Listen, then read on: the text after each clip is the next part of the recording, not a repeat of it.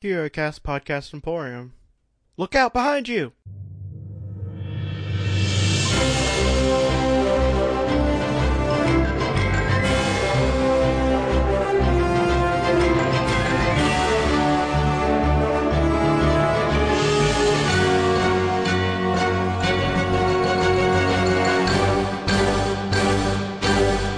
Welcome to Alphabet Flight, an encyclopedic Marvel journey where I go through the official handbook of the Marvel Universe with a guest, and we talk about all the characters we know and love and have forgotten as well.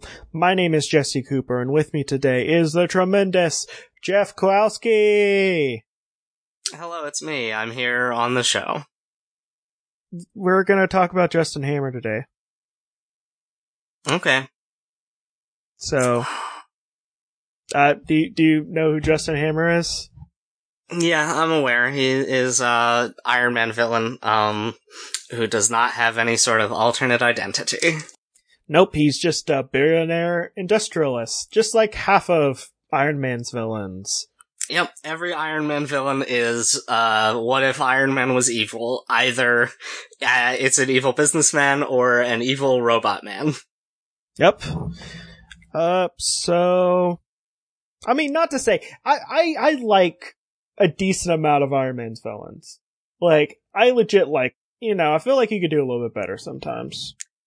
Yeah, there are too many. There's like 5 Crimson Dynamos. That's a little bit much.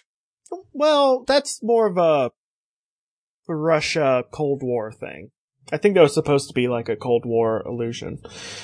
Yeah, but it's still like a weird, like, he constantly kills them and then there's another one waiting. Like, Crimson Dynamo is also supposed to be like one of those like kinda good guys, kinda bad guys. Yeah, well, I mean also, I think all of them that were in the Soviet super soldiers, they're supposed to be kinda gray, cause like they're protecting their people. But it was during the Cold War. So, I mean, the government that they worked for was very shady about things. This guy is most popular for his movie appearance, played by Sam Rockwell. Which, do you want to just talk about Iron Man 2 for a little bit? Yeah, I like that movie. Yeah, I like it too. I think it was unfairly maligned. Like, it wasn't the best movie, but it's kind of hard to follow the first Iron Man. I think if you go back and watch it next to, for example, Doctor Strange or even like Guardians of the Galaxy 2 or something like that, it'll be like, oh, this is pretty much just as, like, all the bad things are the tying it to the larger universe stuff. Like, that's the main thing people complained about, and all the other movies do it far more. I don't know, I liked it fine. I thought it was cool when he had that suitcase suit. I thought, Mickey Rourke did a good job. Yeah, Mickey Rourke, I really liked Sam Rockwell playing Justin Hammer. Like, he did it, like, first off, he wasn't an old, grumpy old man, which kinda helps a little bit. But he's just, like, he just did a good job. I think most of the people did a good job, like John Cheadle, which was not a subtle switch off. No, he does not look the same as Terrence Howard at all. He looks like he's 20 years younger. He is completely physically different. He doesn't even play the same kinds of roles. Yeah, it was a fine switch. I think Don Cheadle's a good choice, but I'm disappointed at every recasting. Like, Ed Norton to Mark Ruffalo is another one where it's like, you guys didn't even try, did you? You just, like, picked another good actor. Another thing. I like Mark Ruffalo. So, I'm not complaining too much. I'm just like, maybe you could just try a little bit better. Batman Begins to Dark Knight, they went from Katie Holmes to Maggie Gyllenhaal, and those two look pretty much the same. They're like they have very similar faces. That was not a jarring change, but like, Don Cheadle looks like he could be a grandpa.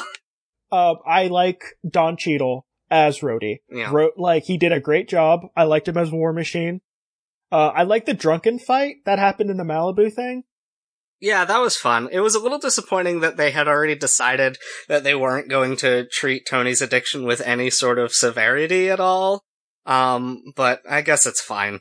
like it was kind of just like, hey, I solved it with a injection, which is something that you probably can make millions off of, or billions off of, just by selling the alcoholism cure.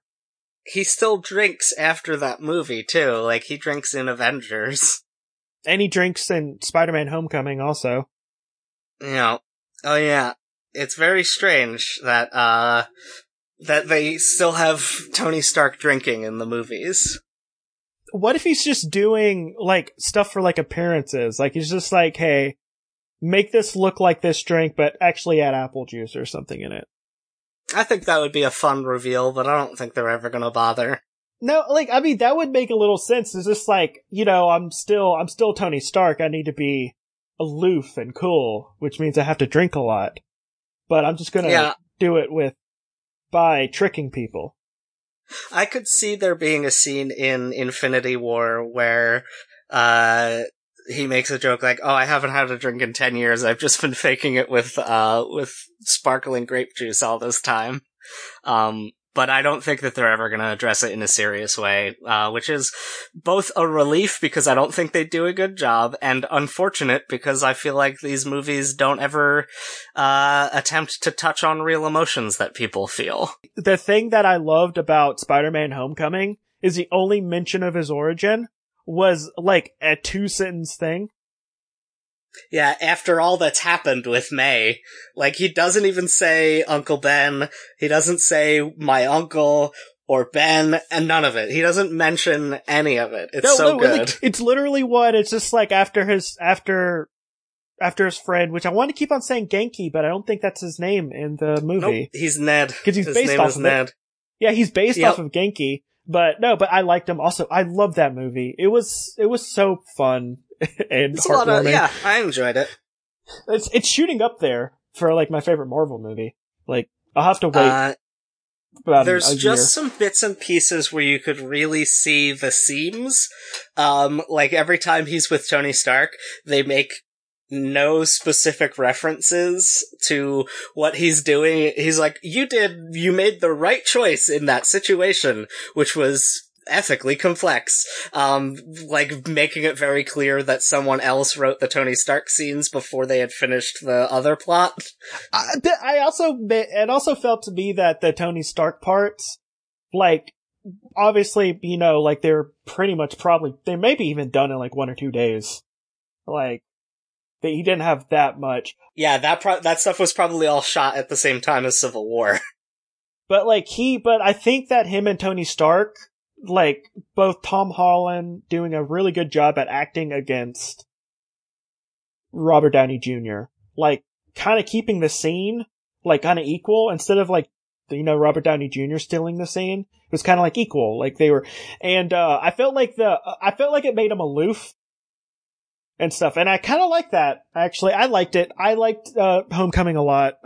But to get back to the thing, like, the origin thing, for Spider-Man was just like, how'd you get your powers? Oh, I was bitten by a spider.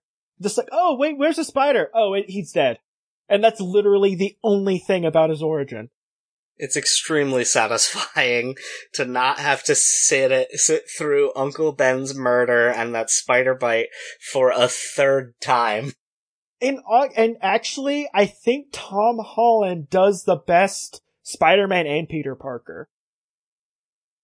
Yeah, I think that it's interesting we haven't gotten to see teen Peter, really, except in the exaggerated Sam Raimi form, which was like, yeah, that's how teen stuff was made back then, but now we can cast actual teenagers and show what they actually, like, talk to each other like, instead of casting someone who's 25 and having them make a hang 10 gesture and skateboard around, like, that's not how teenagers is. Don't do it like that. And, like, it felt really refreshing, because it did actually feel like a teen movie. Yeah. And I think they did a good job at showing how hard it is to be a young superhero.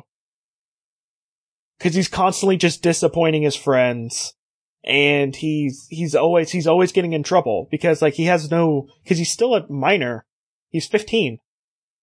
Yeah, there's like nothing he could do. Yeah, and like and I really liked Michael Keaton. in it. Yeah, he did a great job, especially the scene in the car where he's like, good old Spider-Man. That whole part was very good.